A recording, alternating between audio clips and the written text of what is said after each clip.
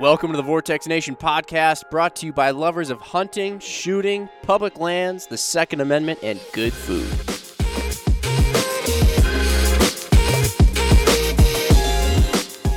Okay, so this one's going to go a little bit differently. I guess we kind of say that about a lot of these. We kind of like to mix it up, right? Just shift on the fly. Shift on the fly. So we got a crew of 5 here. Jimmy on the mic. We got Mark, Ryan Muckenhern, Eric Barber, and Paul Neese. So pretty much everybody here y'all know about. They've been on at least once before. We've been here before. Eric has some questions to ask, though. Eric is going on a South Dakota archery backpacking mule deer hunt. Yep. Very soon. Yep. And then later on, following that, it's going to be on a backpacking Montana hunt. Yes. For rifle. Yep. So this time, and I don't want to speak too much for you, but I know that you have quite a few questions. You are essentially representing. Why don't you go into it? Yeah. So for me, obviously, all my hunting background, just to provide some background here, because like we were joking around before, I represent the people, the people who are like thinking about doing a Western hunt or doing something out west that maybe they haven't done before. I have a lot of deer and turkey hunting experience in the Midwest, and I've really never had a hunt where I've had to live out of a tent, where I haven't had the necessities of like, I'm going to just, run in, and after I get out of the woods, I'm going to go into the house, warm up a microwave meal or whatever, and relax, and then wake up again the next morning. So that's going to be different on, the South Dakota trip and the Montana trip, like you mentioned. So I guess a lot of this is just going to be me bouncing questions off you guys, because I feel like the guys we got in this room is a good starting point for me to, pick the brains of. And that's been, I've been doing a lot of research on my own, but I really want to bounce a lot of this stuff off you guys and see if some of the calls that I'm making are the right ones, what your guys' thoughts are, and really how someone can get into hunting out west and some of these other out-of-state hunts without feeling like they're going to break the bank doing it, Right. Because one of the sayings that I heard actually from the Born and Raised guys is buy tags, not gear. And I feel like that's an awesome phrase, especially if you want to get into some of this stuff. But obviously, to do this, there is certain things that you're going to need, and that's what I'm hoping to bounce off you guys. Mm-hmm. So. And to be clear, Eric won't be asking any questions of me because I am in arguably perhaps even less of an experienced position than Eric because he's been hunting. He's a hunting fanatic here in Wisconsin. But can we kind of recap for those of you who might just be being introduced to Paul and Ryan and Mark here? Can you guys go through a quick version of your Western hunting, backpack hunting experience that you have that Eric will be able to draw on? Because I think it's pretty interesting. We got a wide swath of experience here. Yeah, this is Paul. I mean, I grew up in the same area. I grew up in the Midwest as a kid, started hunting at a very young age. Really quickly, I sort of realized that I wanted more adventure out of my hunting. I mean, at a young age, in my teens. And then in my 20s, I finally basically packed everything up, moved out to Idaho and Montana, bounced around, went to a guide school out there, and then really spent the next 17 years involved in professionally guiding out there. So a lot of experience. Spent a lot of time in Idaho. I was lucky enough to work for outfitters that had territory that contained bighorn sheep, and so I did a lot of hunting for bighorn sheep. That involved a lot of really hardcore backpacking stuff, remote country, good gear, steep stuff. So, yeah, pretty good background in this. I'll say. Ryan? I started, similar kind of lifestyle as Paul without the extreme, guiding for 17 years and that kind of thing. But growing up, I'm from Minnesota originally and, hunted a lot of small game and waterfowl, got crazy into waterfowl in my teens and into my early 20s. Really more into my teens. Hunted whitetails very stereotypically, I guess, for a Minnesota hunter. Like you had your firearms opener, and if you were lucky, maybe the weekend thereafter. And that was my big game hunting from the time I was 12 to the time I was about 18.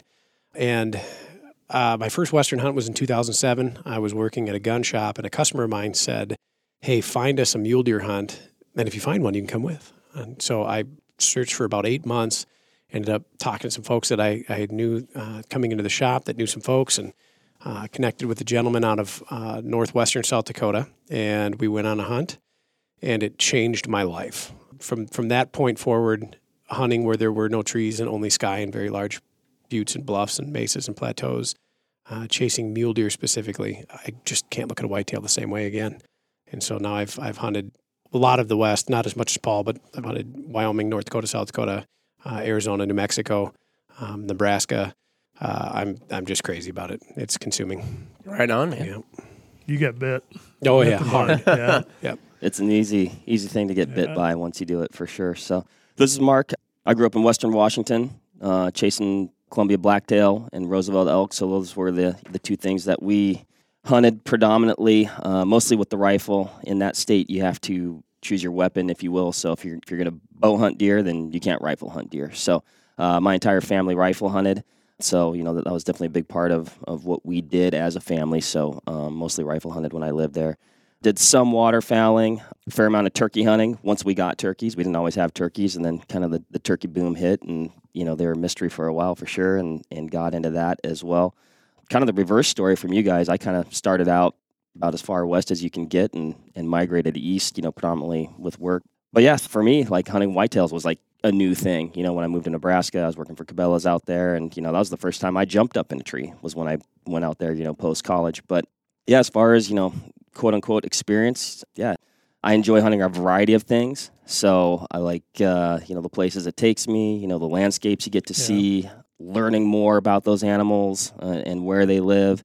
And so by that, I've traveled fairly extensively throughout the West. Like I said, everything from blacktails in Western Washington, or Coues deer in Arizona, or hunted Alaska several times. So just like I said, it's easy to get bit, and the more things you learn about, the more things you want to do, and the more places you want to go and see and try hunting different ways. So yeah, exactly. Yeah, I think we've got Eric pretty fanned up now. Yeah. He's ready to go. Oh, absolutely. So this is who you got to draw from. So I see you got a big list of questions there. Let's get her going. Absolutely. So kind of like we touched on, there's obviously a financial investment in this stuff, especially when you're brand new to it. So to provide some perspective, I feel like in the Midwest, out east, if you're just whitetail tree stand hunting, you can kind of get by with, let's say, your fleece gear that you bought at whatever retailer for 50% off. It's affordable, not very technical apparel.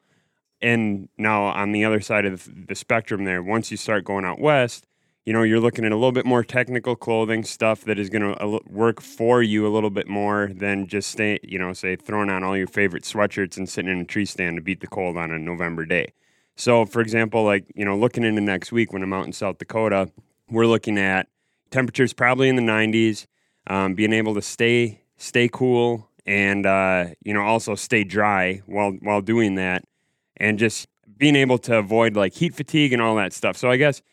And there's obviously a lot of other things in here, like tents and hydration systems and all that other stuff that I kind of want to get into. But, I guess, how do you guys kind of identify stuff that would be really nice to have and stuff that you really do need before you dive into some of these Western hunting situations? I'll grab one here, because not that long ago I had started doing this. So my first hunt out west, I remember I was driving a full-size Silverado with a 6'8" bed, and it was completely full to the topper, me and another guy, full tilt. And so every parka, sweatshirt, you name it. I had this thought that I was going to go hunt on the ice planet Hoth. And then, and then I was in a die of exposure. And so when I started chasing Western deer and antelope, I was wearing my duck camo. And so you had mentioned something that fellas that we had on here earlier said, buy tags, not gear. At that point in time, I was making no money. I was going to school. I sustained on peanut butter and jelly sandwiches, quite literally peanut butter and jelly sandwiches while in the field, and did not have good gear per se or per standard now. So I think it is important. If I could go back in time, I would pack a quarter of what I packed. That was the biggest thing. And just, now as I look at it and my gear has gotten more technical as you're piecemealing it together, I found, merino base layers are very important. Puffy jacket, which Mark Boardman turned me on to. I was adamant I was never going to wear a puffy jacket, and now I just scour the REI and backcountry bargain bins for puffy jackets. Quite possibly one of the most important pieces of kit you can have with you, in my opinion. No doubt. And good boots. That was one thing the first hunt that I went on I did not have, was good boots. Huge, paramount. So on the clothing side of thing, things. And people ask me too, they're like, well, I need to go out and buy, X brand in full quantity. Like I've got to buy their full lineup. Right. And you're looking at, with some of these more, well-reputed technical clothing brands, you're looking at thousands of dollars of outerwear. Mm-hmm. And to the point that we're making here, you don't have to do it. You don't have to spend all of that money at one point in time. And I don't recommend it. I can't afford to, so I don't. It's piecemealing here and there, and it's repurposing a lot of gear that a lot of folks would not necessarily assume would be kosher for hunting, like a lot of mountaineering stuff, a lot of alpine gear, a lot of ski gear, stuff like that. It works really well too. But lighter weight technical garments, merino wool, very breathable stuff, a lot of down, and then layering systems. That was one thing that as a Midwestern hunter, I'd never grasped the concept of, was layering systems until I started hunting the West. So like you said, you're throwing on, the heaviest of heavy that you can put on, and you're going to go sit in a tree stand and freeze for 6 hours. Mm-hmm. When you're in this Western landscape, you're almost constantly in motion, or you're in motion a lot more than you would be when you're affixed to a tree. So yeah, layering systems, super, super important. And I've gone to lighter and lighter and lighter weight gear seemingly every season to just try to get that down, because when you're cold, you're going to throw that puffy on. When you're moving, you're going to take it all off. So what you've got written down, merino, puffies, stuff like that, paramount. But good footwear is also really, really important. So when you say you brought too much gear the first time you went out there, I mean, do you just go out there now on like just one outfit and just keep that on the entire time? Or? Yes, good question. So working with Paul and Mark and your brother Dave and a lot of the other guys here that do a lot of this, it's kind of fun because we talk about how much our packs weigh. I'm not going to say it's like a contest to see who can get the lightest pack, but it is something that you strive for. Right, because it's just a race for second, Dave. Right, correct, yeah. Exactly. Stinking engineers. But it is something where I think we have the tendency to over-kit ourselves. And it's a hindrance. It really is. You just weigh yourself down. You expend more calories. You end up being more uncomfortable. You have more stuff to carry and keep track of. So yes, like when I go out there now, my first hunt was, I think, a total of 9 days counting travel. And I want to say I had 14 pairs of socks with. And that is completely unacceptable. 14 pairs of socks is pretty much the same size as about most of the outerwear that I carry with now. So I'm big on, there's a company called Darn Tough. I wear their socks. So I bring 2 or 3 pairs, depending on how long the hunt is. And just rotate those through. Merino underwear, that's a thing. It's important. A couple pairs of those. Don't feel like going crazy on that. And just leaving the bulk of all the other stuff at home. You don't need to bring 4 hunting knives. You can bring 1. There's the problem is there's a really strong tendency when you're sort of packing for a trip, and you want to try to, you start to think of all the eventualities out there, and you start to try, well, I want to cover this, and I want to cover this, and I want to cover I pack that. for vacations that it's way. Really easy to do. Yeah, I always pack way too much for vacations right. because inevitably you fall in the water or spill ketchup on your shirt. Right. I do always like to ask myself the question, though, because if you don't have the ability to get back to civilization, if you do need something, or if it's extremely inconvenient, sometimes I like to ask myself, so if I needed this when I'm out there, how much would I pay for it when I was on the mountain? Yeah. And oftentimes that can assist in answering my question. And part of that is, do I want to spend the money on this piece of gear?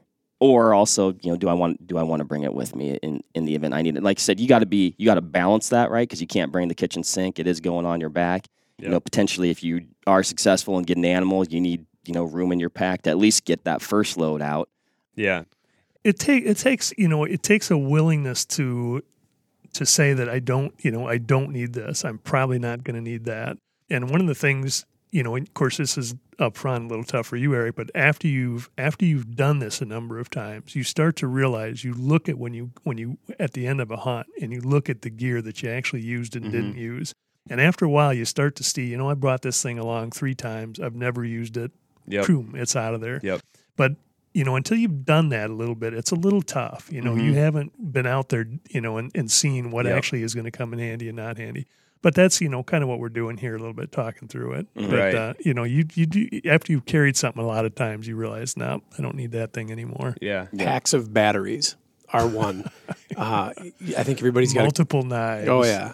I think everybody's got a couple of cool flashlights and headlamps and illumination devices. And I can remember when I first went on this hunt, I was using a pack that was around 1,850 cubic inches, and that thing was so full, it was going to explode. And I think back now, like, let's say I had to pack out a deer on that first hunt that I went on. Like, what would I have done? Would I have just done a pocket dump of all my stuff out on the prairie and like then butchered the deer and quartered it and put it in my pack and walked back and done this? But packs of batteries, I would bring multiple packs of batteries. Completely unacceptable. Like, you don't need them. Get a good, efficient light. You don't need a 1,000,000 lumen light. You need a light that you can navigate with and that you can signal with. And, you know, if you look at an LED light and how bright they are, you can see them from a long, long ways away. Some, you know, redundancy can be important, but a lot of times you overdo it. The tendency is to overdo it. I'll talk about redundancy. Bring 2 headlamps. Yeah. Yep. Bring 2 headlamps, have them both gassed up with fresh batteries. Have your secondary headlamp convenient, because if you're using your headlamp and the batteries go out or it goes down for any reason, it will be dark out and it will be difficult to find your secondary headlamp if it's buried somewhere. So you want to keep that handy. You want to have it gassed up. And I would also suggest bringing some extra batteries, because you're going to want to load your first headlamp up too. Yeah. We're not talking pounds of batteries. Don't Ryan, bring pounds. No. I still probably have most of those unopened packages of energizers somewhere. Well, and you brought up a good point with the merino stuff, because that was one debate, and I ended up going with merino stuff. Yep. But I was doing a lot of research, probably 2 months ago about like merino versus synthetic and pros and cons. And basically what I've gathered from some of my research is merino is going to be naturally odor resistant, which is very important. Advantageous when you're hunting. Yep, exactly. Yep. But one of the cons that I saw to it is it might not dry as fast as some of the synthetics out there. And that's true. I think one merit to merino and wool garment in general, though, is that when you do get wet, and you will get wet eventually, it just seems like you can be wet with it on and not as uncomfortable as when you're wearing a synthetic. Yeah, you'll be a little warmer. Yeah. Okay. Yeah. So it might not have that natural, or I shouldn't say natural, but unnatural drying capability, but you're still sustainable when you're wet. Right. And what I found, and especially being a predator hunter in West and Midwest, calling coyotes, and if you're doing it mobile and you're moving around a lot in the winter, when you're moving through the snow, you get very warm, you get very sweaty. But then when you sit for 45 minutes to an hour on a coyote call or a bobcat call, you begin to freeze if you're just soaking wet with sweat. It seems to me, it's been my experience that the merino and similar wool blends help mitigate that considerably. They pull that moisture off your body and they get it towards the outer layers of the garment. And if you multi-layer merino, it is a very strange effect. The first time I wore merino garments, I looked back and I said, how did I ever hunt before? Yeah. I mean, there's another part to this to remember, though, too. And one of the things you learn, Eric, when you start hunting in the mountains, you avoid sweating up. Yep. You very much avoid that. Yeah. So if you, for example, when we hunted sheep, many times you would have a long, hard climb early in the day. Mm-hmm. And you pace yourself going up. As soon as I felt I was starting to sweat, I would either stop or peel out of garments. And literally there were times I'd be in 20-degree temperatures climbing a mountain down to a thin T-shirt. Just as quickly as I sweat up, I peel layers off and take them off. And so you learn to try to avoid that as much as you can. Just to stay dry? Yeah, to stay dry. I mean, for what Ryan's talking about, allowing yourself to get soaked in sweat, that's a deal breaker. I mean, you just don't do that. You peel off. To me, wearing like the merino wool stuff, where I would be worried is underwear, T-shirts, that sort of thing, is they do take longer to dry. But usually what you can do is you rotate, and it's a matter of trying to wash something like that sometime in the course of your hunt. And you might take your underwear off, change your underwear, wash them in a stream or something, and hang them on a branch. And they do take a while to dry when you're doing that. But try to keep that in mind. If you're out in that kind of country and you're traveling light and you've got a small tent, you don't have a ton of survival gear with you, is don't get sweated out. Yeah. That's really important. I mean, that's a safety thing as much as it is a comfort thing, Right. But looping back to the merino, we talked about the odor control of merino is actually astonishing. Like I've come off like a long hunt, and maybe I freaking unload all my stuff in my room, let it set for a day or whatever. You kind of come back and, like you said, give it the sniff test. And there's been times I'm like, did I wash this? And I don't even know because it's pretty cool. But yeah, I mean, to your point, Paul, with getting sweated up, I think that's one thing that when you're hunting with somebody, it can be, I think people have a tendency to want to go. And they kind of have, they're, like you said, that animal is over there and it's like, nope, we got to move. And man, I agree with you 100%, Paul. It is important to make the time to slow down, to peel back those layers. Like we're talking about, these Western hunts, they're very dynamic, right? Mm-hmm. Yeah. Like you're moving a lot, you're stopping a lot. And sometimes you're moving a lot and then stopping, and if you get to a glassing knob or something like that, you're going to be stopped for a significant amount of time. So it's really important to slow down and take the time to take those layers off and not get sweated up, because when you get to that glassing knob, generally it's going to be a little bit more windswept. It's going to be open. It's going to be higher up. Yep. And when you start to top out and you get on top of a ridge or like you said, a glassing spot, usually you're putting stuff on just about as fast as you put it off coming up. And so it is kind of funny sometimes. I mean, you feel like you're doing this constant changing and pulling gear off and on. But it makes a huge difference. Yeah. When you get up there and your underlayers are still dry and then you pull your puffy on and your rain jacket over your puffy, you're feeling pretty good. You're warm, you're ready, you're not with clients a lot of times guiding, I really had to watch that. And guys many times when they're fresh to that country, they're really not familiar with that. They're typically not in as good a shape.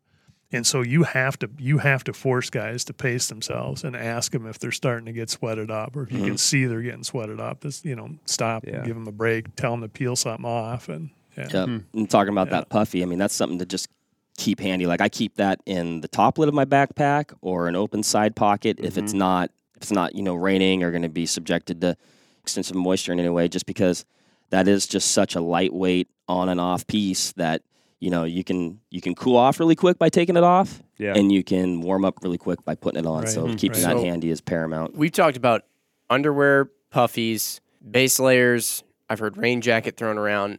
Boots. What boots? What's the typical, like, if you did sliced a dude in half so you could see the layers, what would that diagram look like? You've got how does it work? From very base, like what is touching your skin, to what's on the outside, what do you typically take? I'll give mine, and then I'd actually be curious to get in order. Get yours from skin to top. Mm-hmm.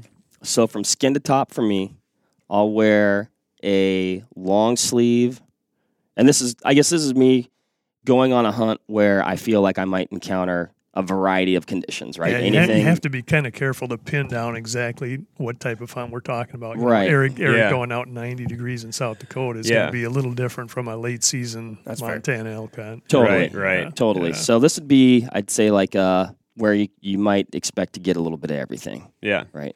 Which is exactly what I'm expecting on that November Montana hunt. Yep. I mean, I'm basically what I've been told. Leaning towards the coal or the spectrum. Exactly. I've been told to prepare from anything from like single digits up to 70 degrees. Yep. So. Well, and then one thing to remember also, though, if you are even on a warm weather hunt, those mornings are cold and those evenings are cold. Yeah, we were just out in Wyoming and it was chilly in the morning. Yeah, you wanted to be bundled up a little bit, and then all of a sudden the sun started hitting you, and again, you're freaking stripping down basically nothing. You know? So for me, I'd start with a merino long sleeve top. Either just a regular or even a quarter zip, and maybe I might even be a little bit extreme compared to you guys. But over that, I'll put a merino T-shirt, and that gives me the ability, depending on where I'm at in that layering system. I may eventually pull that long sleever off and just be in the tee. Over that merino T-shirt, I'll have some sort of vest, either a lightweight puffy or I guess like a soft shell vest. And then after that, I'll either have a soft shell.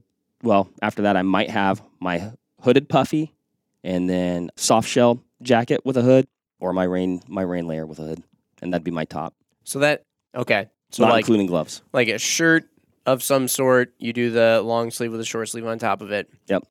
Followed by a vest, followed by a puffy or a rain jacket. Mm-hmm. Okay. Yeah, Mark. And Mark's going cold there. When you're putting a vest and then a puffy on top, that's you're anticipating cold weather. Right. Mine would be very similar to Mark's. I mean, generally a light layer of merino wool, depending on the weather. Maybe a light soft shell or a fleece top. If it's cold, then the puffy on top of that, and then usually an outer shell rain jacket of some type. One pair of decent socks, probably a lighter technical pair of pants, and then again, if it's windy or cold, you have rain gear to break that over the top. Yeah. Yeah. And merino wool isn't just for the cold, right? So for those who maybe aren't It's familiar with it's it, pretty good when you outfit hear with stuff. when you hear yeah. wool, it sounds like it's something for the cold weather, but I've worn it too in the warm weather, and it's Yeah, That's a and great if point. someone, if they haven't seen or handled merino, the thing is it's very thin, it's very soft. It's not what people may think of as kind of old school, thick, heavy, scratchy wool. It's very different from that. And you can wear it in very warm weather. You can get it to very thin layers. I think the only beef I've had with merino is you do have to be aware it's fairly fragile stuff. It is quite easy to tear it up, and if you're wearing layers and you get down to peeling everything off, but a very thin merino shirt, they shred up really easily. So if you're going through brush and that kind of thing, be aware of that it's easy to rip it up. Okay. I would say that everything mentioned is exactly what I do as well. But I do want to talk about rain layer. So I think a lot of people will pack gear like for a particular event of weather. Like, it's going to snow, so I'm going to have a parka, or it's going to rain, so I'm going to have a rain jacket, or it's this, that, or the other thing. But like a good rain shell is non-insulated. It's breathable. It's a 2.5 to 3.5 layer garment.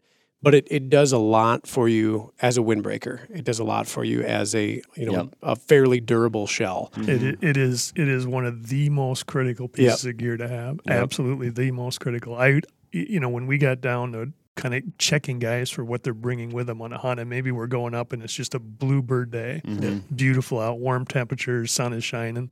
Number one question we always ask guys is, have you got your rain gear with you? Right.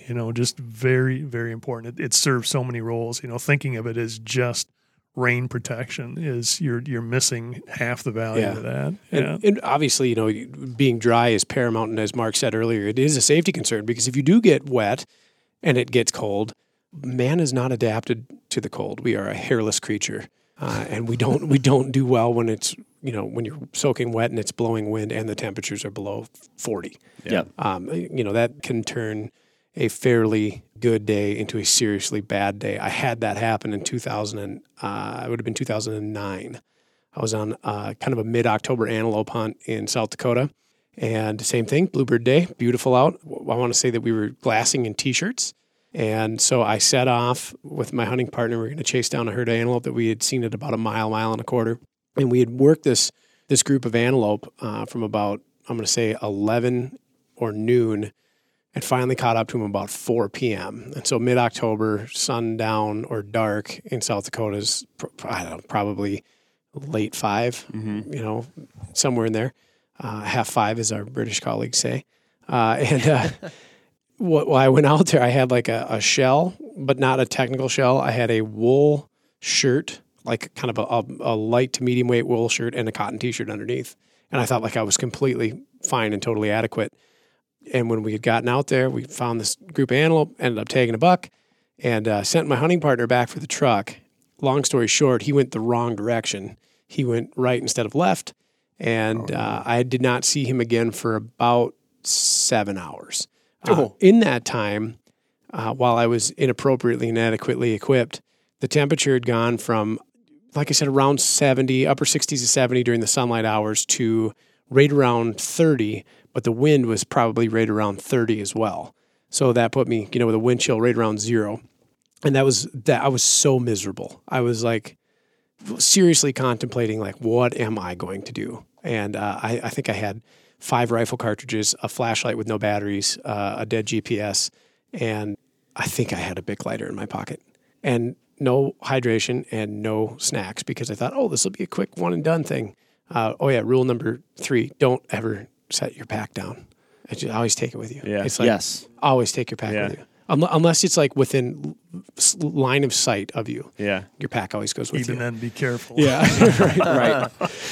And line of sight could be across a canyon. Yeah. that's true. That's true. Line of sight goes from out of sight really quickly. If you can underhand a rock at your pack, you're Yeah. probably close enough. Okay.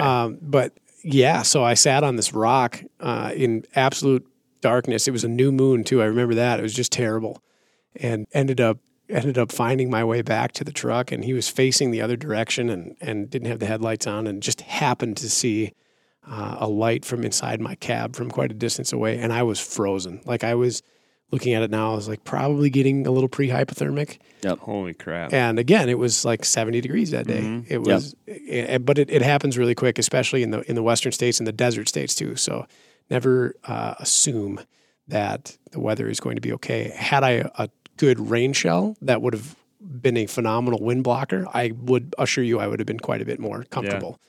Did not have that though. So the rain shell means more than rain. It means wind. It means even cold. It's a decent insulator, just keeping heat trapped underneath that layer. So yeah, learned that lesson the hard way. Yeah, even like you said, I mean, we're talking about these hunts being dynamic, and they're dynamic, in the way maybe which you move through them, but that weather is equally dynamic. And I mean, there might be some exceptions, but I'm just reiterating, what you're saying. And the weight of your rain gear might change. Like maybe for, if you're going on a sheep hunt, you might want like a 3-layer rain shell. And if you're, just packing it in the event you may end up needing it, then, it's nice to have, a lighter weight, thinner, like it's like, hey, this fits in the bottom of my pack. It's not like I'm not making a huge commitment to bringing it with me, but if I do need it, it's going to be a big asset. Same with the Puffy. You can bring a puppy with you too if you want. Everybody likes puppies. Yeah, but I mean, they're just so yeah. important. There are different levels of rain gear too. The rain gear that you would use in say the Rockies are very different from the rain gear you might take to Alaska or Washington or your part of the country. Typically, when you get rain in the Rockies, it doesn't last a long time for the most part. So you can usually get by with lighter rain gear. I would definitely take heavier rain gear to Alaska than I would hunting in Idaho or Montana, though. Well, and when I've hunted in Alaska, I mean, oftentimes my outer layer is my waterproof layer, and it does not, by and large, come off. Yeah. I might adjust, some of my inner stuff, but that stuff is, my main pant is, a heavier waterproof pant. My main jacket.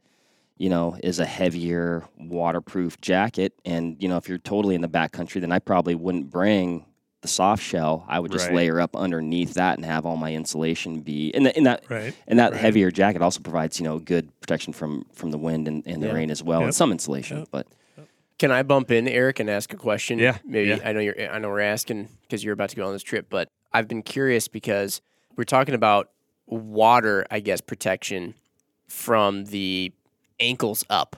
But what happens when you cross through like a stream or when, you're walking through really wet, muddy, high grass?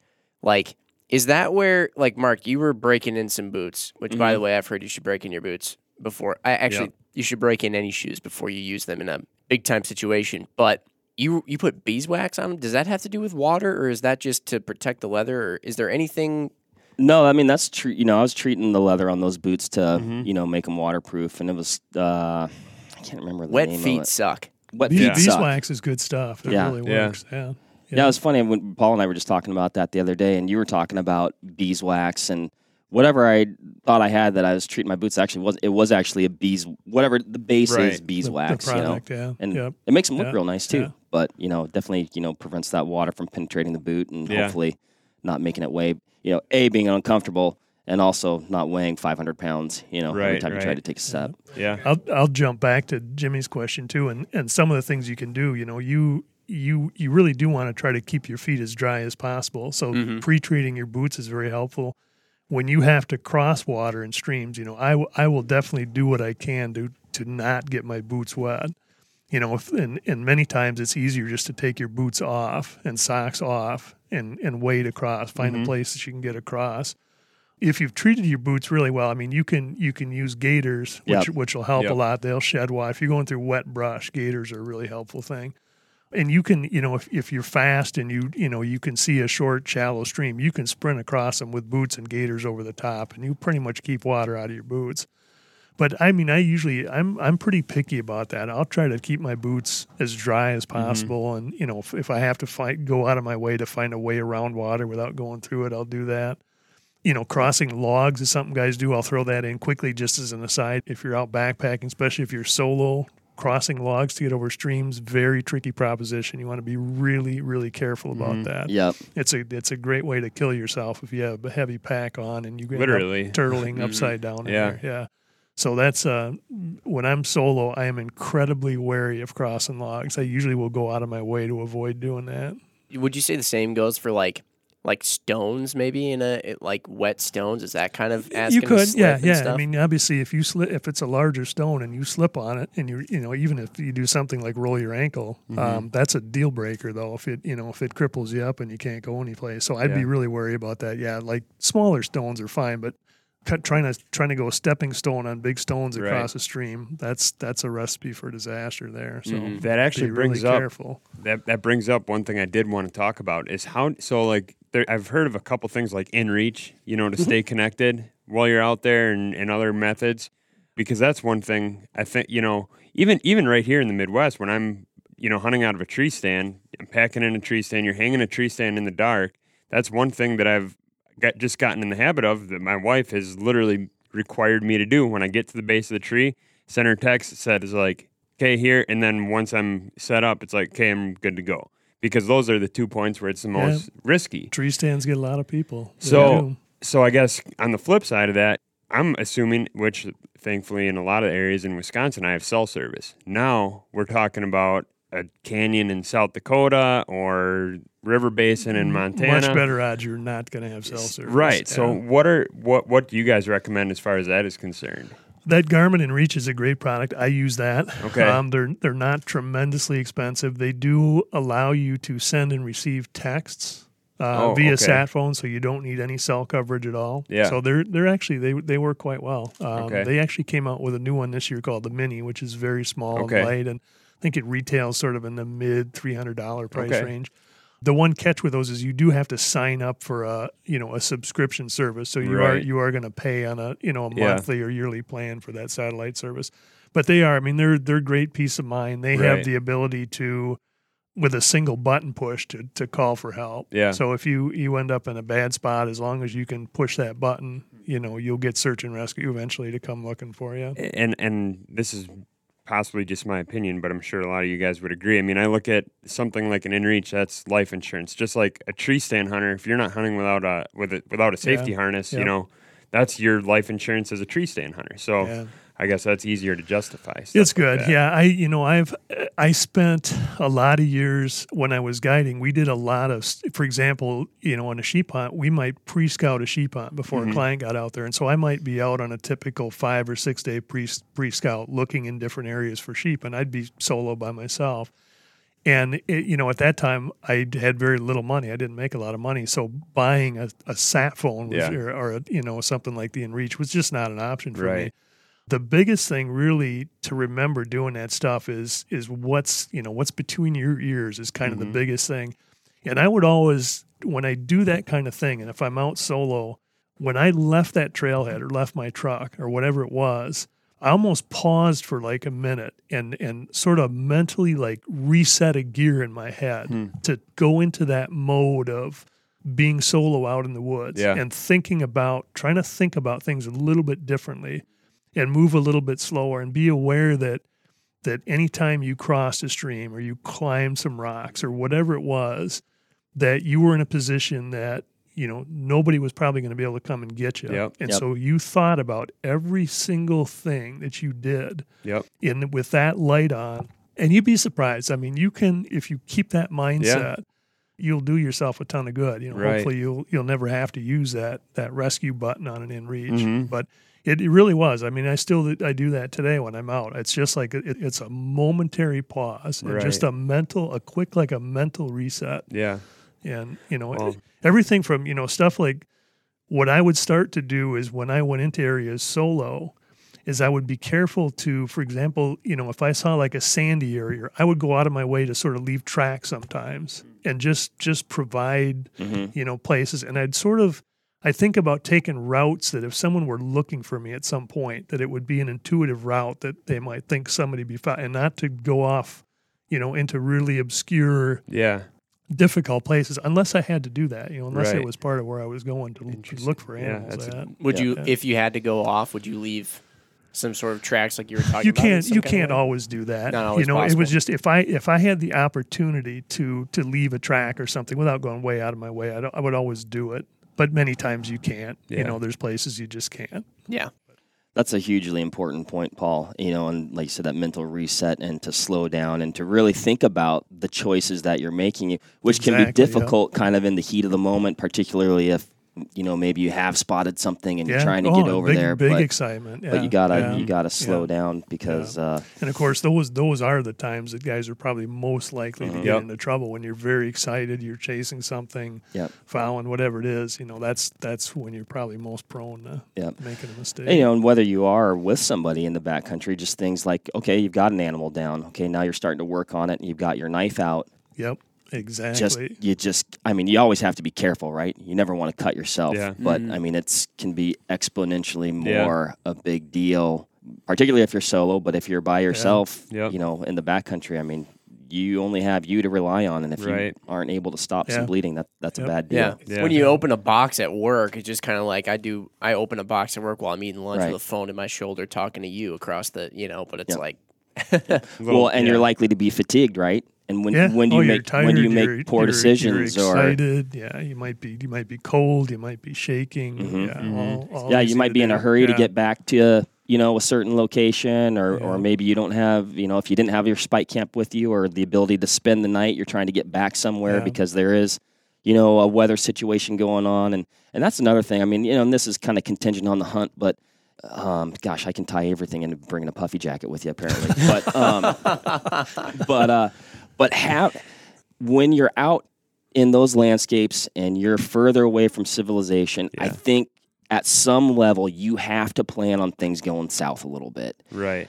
And by that I mean if you can, and this goes back into gear, and gear is expensive, but if you can carry a lightweight shelter with you, carry some of that, survival gear, carry enough clothes with you that you can get through the night. Like I said, even if you're on a warm weather hunt, there's the potential that you might have to spend the night. I think you should always go out assuming that you might have to spend the night. Have to spend the night. And when you carry a day pack and you've got a small amount of gear with you, you should have that in the back of your head. You should never be out with the thought that just you absolutely couldn't spend the night someplace. And have a way to start a fire. yeah, you Got to. talked about Yeah. guys getting panicky, and one of the places guys get in trouble is if you're not mentally prepared to do that and ready to do that, and it's getting dark, and maybe you're a long ways away, and then you tend to push hard.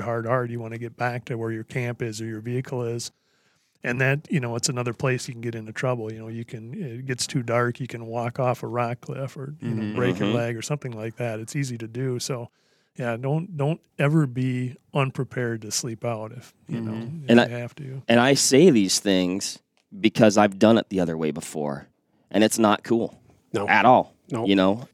You've been in some pretty hairy spots because of it. One time in Alaska, luckily was able to learn those lessons up there. But yeah, dude, I'll never go out without the ability to spend the night because there's just too many variables and things can change so quickly. And I'll even go back into a whitetail hunt that I was on in Wisconsin. Bluebird Day. Absolutely gorgeous. T-shirt weather. My buddy and I took our bikes in off this railroad grade, got back. We're kind of hunting like a river type stuff and got back in and got deep. And it was kind of interesting terrain, lots of like water and beaver ponds to navigate and this, that, the other. And we finally found a spot where like, oh, let's hunt. Ended up passing a pretty nice buck that night. And we met up, saw his headlamp. We met up, and he started walking, and I'm like, "Dude, where are you going?" He goes, "I'm going back to the truck." I'm like, "You're going the wrong way." And actually, admittedly, GPSs are my friend. I was born pretty much without a sense of direction. So if any of us are hunting together, and I say we should go this way, we should probably go the opposite way. But I felt pretty good about this. So we start walking, and again, Bluebird Day, wasn't expecting to go super deep. It was just an afternoon, evening hunt. Yeah. Wisconsin. Didn't bring a way to start a fire. Didn't have rain gear. Didn't have extra clothes. Didn't have my puffy jacket. Like I said, it's just going to be a quick afternoon hunt, right? Well, we get going. It's already dark. Probably the biggest snowflakes I've seen fall out of the sky are raining down on us. Get a little bit turned around. Didn't have my GPS with me. No cell reception, just like all the things you don't want to do, right? Yeah. We get to a beaver pond, And which this is another thing. And even though we're kind of getting wet from something, he's like, don't get wet. I'm like, yeah, this is like, not good. Long story short, we eventually, like, we were on the right vector. We were able to navigate our way out of that. But, dude, that could have been really bad. And it was such a benign, like, innocent afternoon, beautiful day hunt that really could have gotten bad. Yeah. I think for a lot of people... Which all that could have been mitigated if you just had a few of the right things with you. And a puffy jacket. And a puffy jacket. I think for a lot of people listening, you may have the notion that a Western hunt, quote unquote, is going to be this extreme mountaineering event in which... Adrenaline junkie kind of... And I hunt the Dakotas a lot, and I get a lot of people be like, yeah, it doesn't really count. It's not really a Western hunt. And I'll tell you this much. To Mark's point, to have the notion in your head that the area that you're entering is as benign or innocuous as anything, compared to, say, Alaska, like where Paul and Mark have both hunted and have told me some amazingly extreme stories. The same misfortune can befall you anywhere you go. Absolutely. Whether it's Wisconsin or whether it's South Dakota. I've spent a night out on the prairie unexpectedly. It was not great. Sleeping is not really what you do when you're out there. You just kind of lay there and try to stay warm. And so it can go south really quick. So don't assume that the hunt that you're going on, if you're not going to Montana or Colorado or Alaska or Idaho or anything like that, don't assume that it's going to be this soft bunny hunt. Because I'll tell you, the area that you're going to hunt in South Dakota, I've hunted in South Dakota, and you're a long ways from anywhere. Right. And everything we were talking about, nobody's looking for you unless you tell them to look for you. Yeah. And you may not have that opportunity. So plan, to Paul's earlier statement, plan for cautious approach and use reason and logic when you're moving in, because whether it's northern Wisconsin or the soft, gentle plains of South Dakota, it can be treacherous. Yeah, it's an interesting story I'll tell you. So a lot of times when you hunt in the West and you get into some of that terrain, you have a lot of visual clues around you. You can see ridges and peaks and that sort of thing. So a lot of times, some of that country, it's not wildly difficult to sort of identify about where you're at. You can do it a lot of times. But I'll tell you an interesting thing that gets a lot of people, and when I think back to the years that I was guiding, probably the thing that I was, after having several close calls with it, that paid a lot of attention to was you have a tendency a lot of times in the West to hunt ridges. Ridges make they're really good routes to get around places, to cover ground.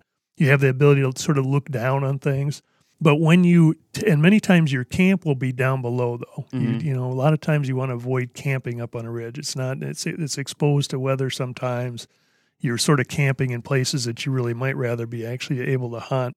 When you're up high and you fall off a ridge in a lot of the Rocky Mountain country, what happens is a ridge will seem like a really easy avenue down. You can sort of see your way down through it. But what catches people is ridges always have finger ridges that come off them all the way down. And if you're not paying attention, it's incredibly easy to fall off the wrong finger ridge. And by the time you sort of realize what you've done, you've typically dropped, 1,000 feet, 2,000 feet. You're down committed below where you want it to be. And if you lost your visibility, then you're down in the trees. You can't see around you. It's a phenomenally easy way to get lost. A story I can tell you, one day we had a sheep hunt in Idaho, and we killed a really nice ram, and there was myself, another guide, and the client. Great guy, tough, fit guy, seemed very savvy about the mountains. And so after we killed this ram, we cut him up, and we were bringing him out with our packs. And so we split him up, and the hunter he had the part of the meat, he had the horns with him. He was very confident he knew the way down because we'd followed a clear-cut ridge that got us up there. And so we stopped, myself and the other guy, to load up the camp and the rest of the stuff on our packs. And he said, "Do you guys mind if I just continue on down this ridge and I'll meet you down below at the truck?" And it was very clear-cut ridge. And we said, "Sure, just, go ahead, we'll catch up with you."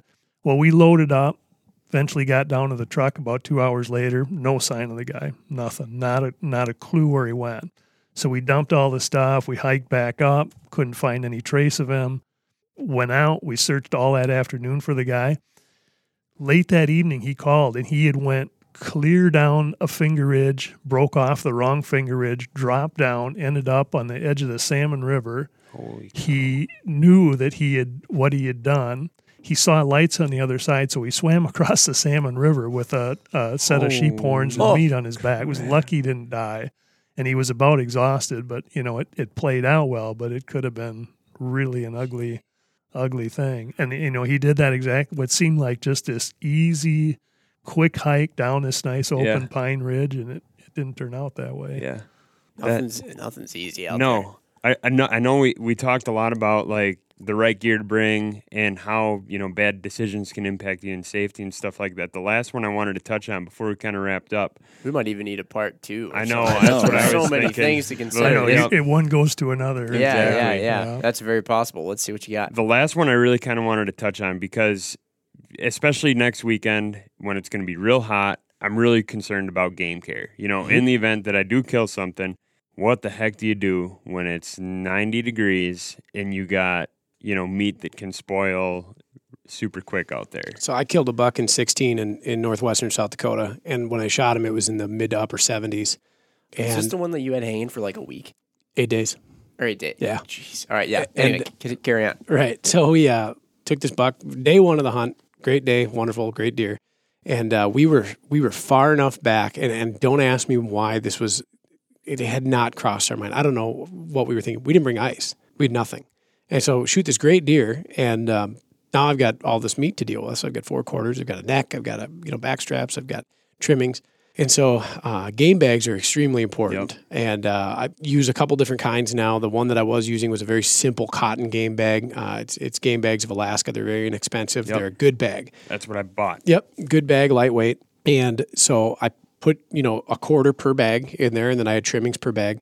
What I ended up doing is in our camp, we camped in kind of the shade of this very large juniper kind of outcropping, right? It's busting up here, and it was north-south facing so that the sun never really hit it. And so I hung the head, I hung the cape, I hung 5 game bags up in that tree, and just kind of watched it. In the evenings, it was in the low 30s, so you had good temperature there, and the meat took a good, I guess the word I use is pack. Like it kind of gets a rind on the outside. It's a crust. Yeah. On them. Yeah. And so I would smell check the meat. I would feel check the meat, periodically through the day if we Just returned to smelling camp. for like yuck. Yeah, And if you- feeling for slime. Correct. Yes, exactly correct. If you feel that the outside of that game bag should be mostly dry, if you feel a slime, or if you smell just that, you've all had that thing of roast beef in your fridge that is maybe sat there for too long and you take it as bad, right?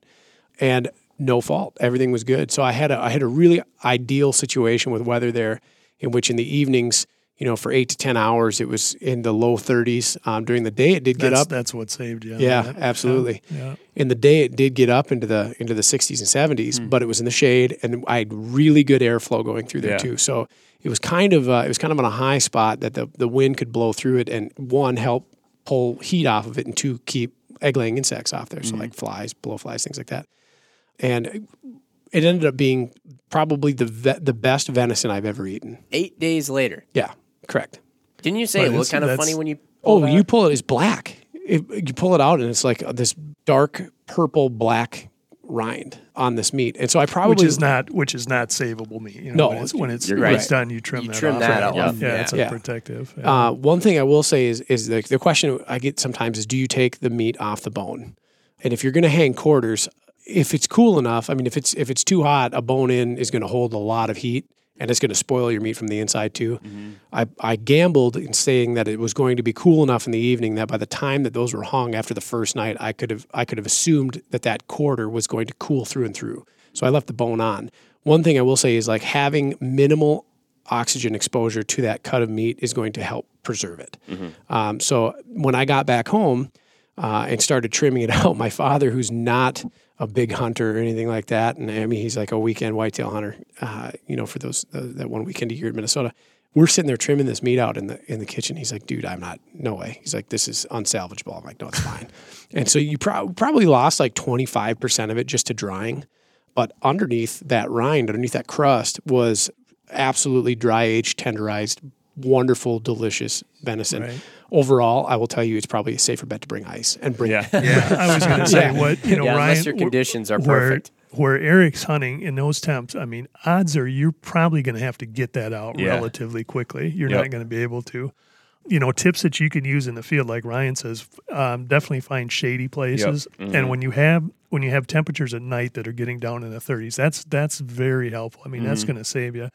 What we would do, we did a lot of archery elk hunting and killed elk early in the season, and a lot of times we weren't able to get those elk packed out for several days.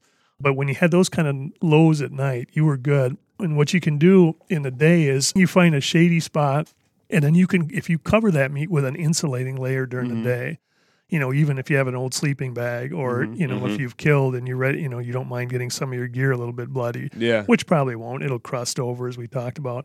But during the day, if you cover that meat up and keep it in the shade, you'll keep that cooler temperature in from the night. Okay. And then as the evening comes around, you pull it off, you let it get exposed to the to the cool air again. The other you can do if you have flowing water is you can put meat in water.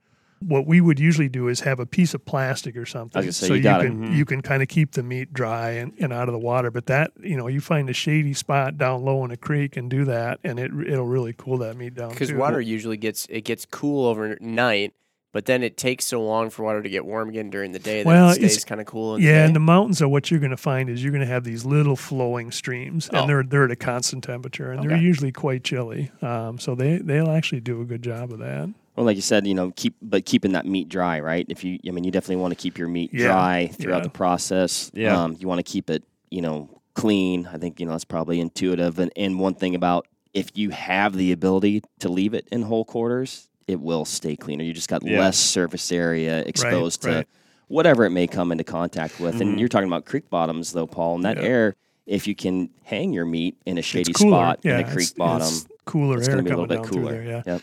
Ryan talked about, though, when you have a larger animal like an elk and it's warmer temperatures, you are probably going to have to bone them out because they'll do what they call bone sour, and they'll go bad from the inside out. So, and correct me if I'm wrong, but a boned out animal is going to be easier to pack into a cooler for the transport back than a boned in animal. It will be, yeah. But it's like Ryan said too. It's best if you don't have to do it, then I wouldn't do it because you do expose more surface area to bacteria and growth and that sort of thing. And the meat will definitely hang better on the bone. Oh, yeah. Sometimes it packs. I found packing out multiple quarters at a time, having the structure of the bone in that quarter helps a lot.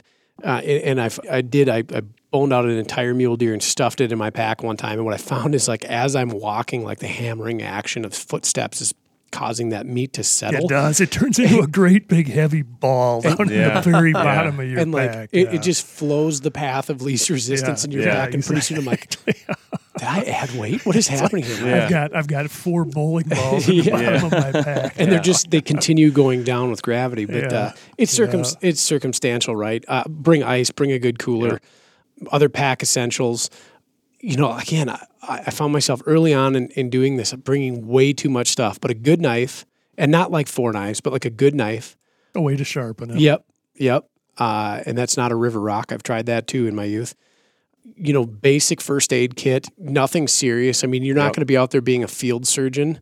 So if it requires more than a few gauze, you're probably in trouble. At that point in time, it's time to start cutting up clothing and putting it over a wound. Hitting the SOS button.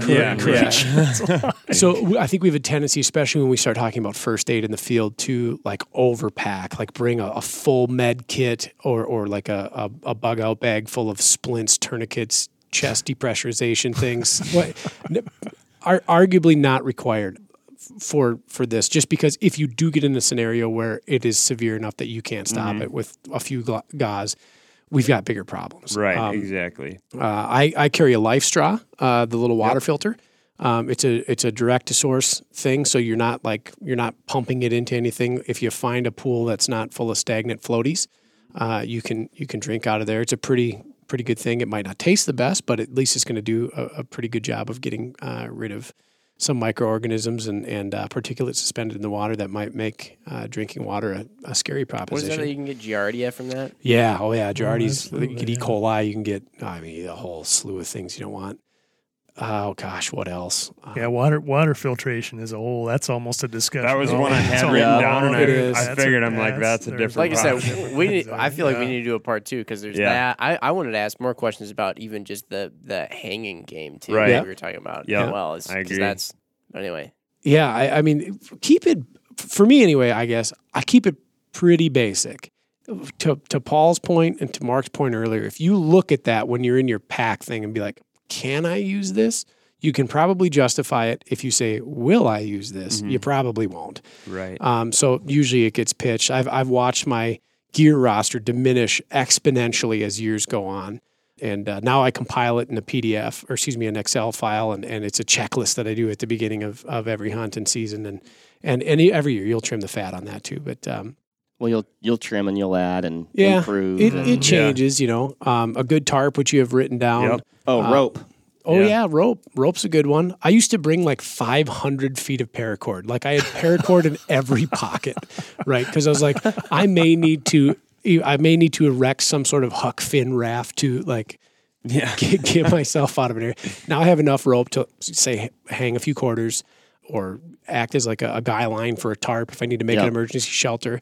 For the next episode of this, Paul will tell a good story about extracting a mountain goat with paracord. Oh, yeah. Yeah, it came in very, very handy. Matter of fact, it helped extract me, as a matter of fact. So. There's your teaser for next episode, folks. Yep. I think I even covered that in one of our newsletter articles. Actually, we talked about some of these same things a while ago. Yeah. Mark steals a puffy jacket. Paul's is an adequate amount of paracord.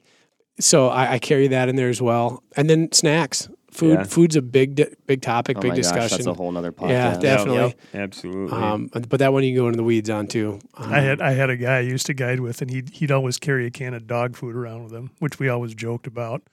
And but the idea was he would never eat that dog food unless it was life or death. He had that can of dog food to get him through. Maybe is that like a gauge? Like, if I'm not eating the dog food, I'm okay. I think so. If I'm eating the dog food, it's time to get out. I'm in trouble, yeah. Till that one guy in your camp gets in your pack and he's like, oh, cool, what's this? Some sort of weird kipper snacks. He's just gobbling that down. Case of emergency, break dog Oh, can. man. Food I think if given the choice of the dog food or hitting my SOS button, I think I'm hitting the button. Yep. But still not a bad idea to put a little Alpo in your pack. So it's just a single can of Alpo would do. Yeah. And fire starters, we talked about this. Mini Bic lighters, they don't weigh anything. They're fairly waterproof. You can put them in multiple pockets. They are 69 cents at the gas station. I don't think you can have too many Mini Bic lighters. I think I have 2 in my pack at all times, and then I stash them in and about my truck. Have at least one on your person that you know you're going to, no matter what happens, it will be with you. Yes. Right. Yep. And then sunglasses. I hunt with sunglasses. I don't know. That's a thing for me. Yeah. If I don't have my glasses, I'm doomed.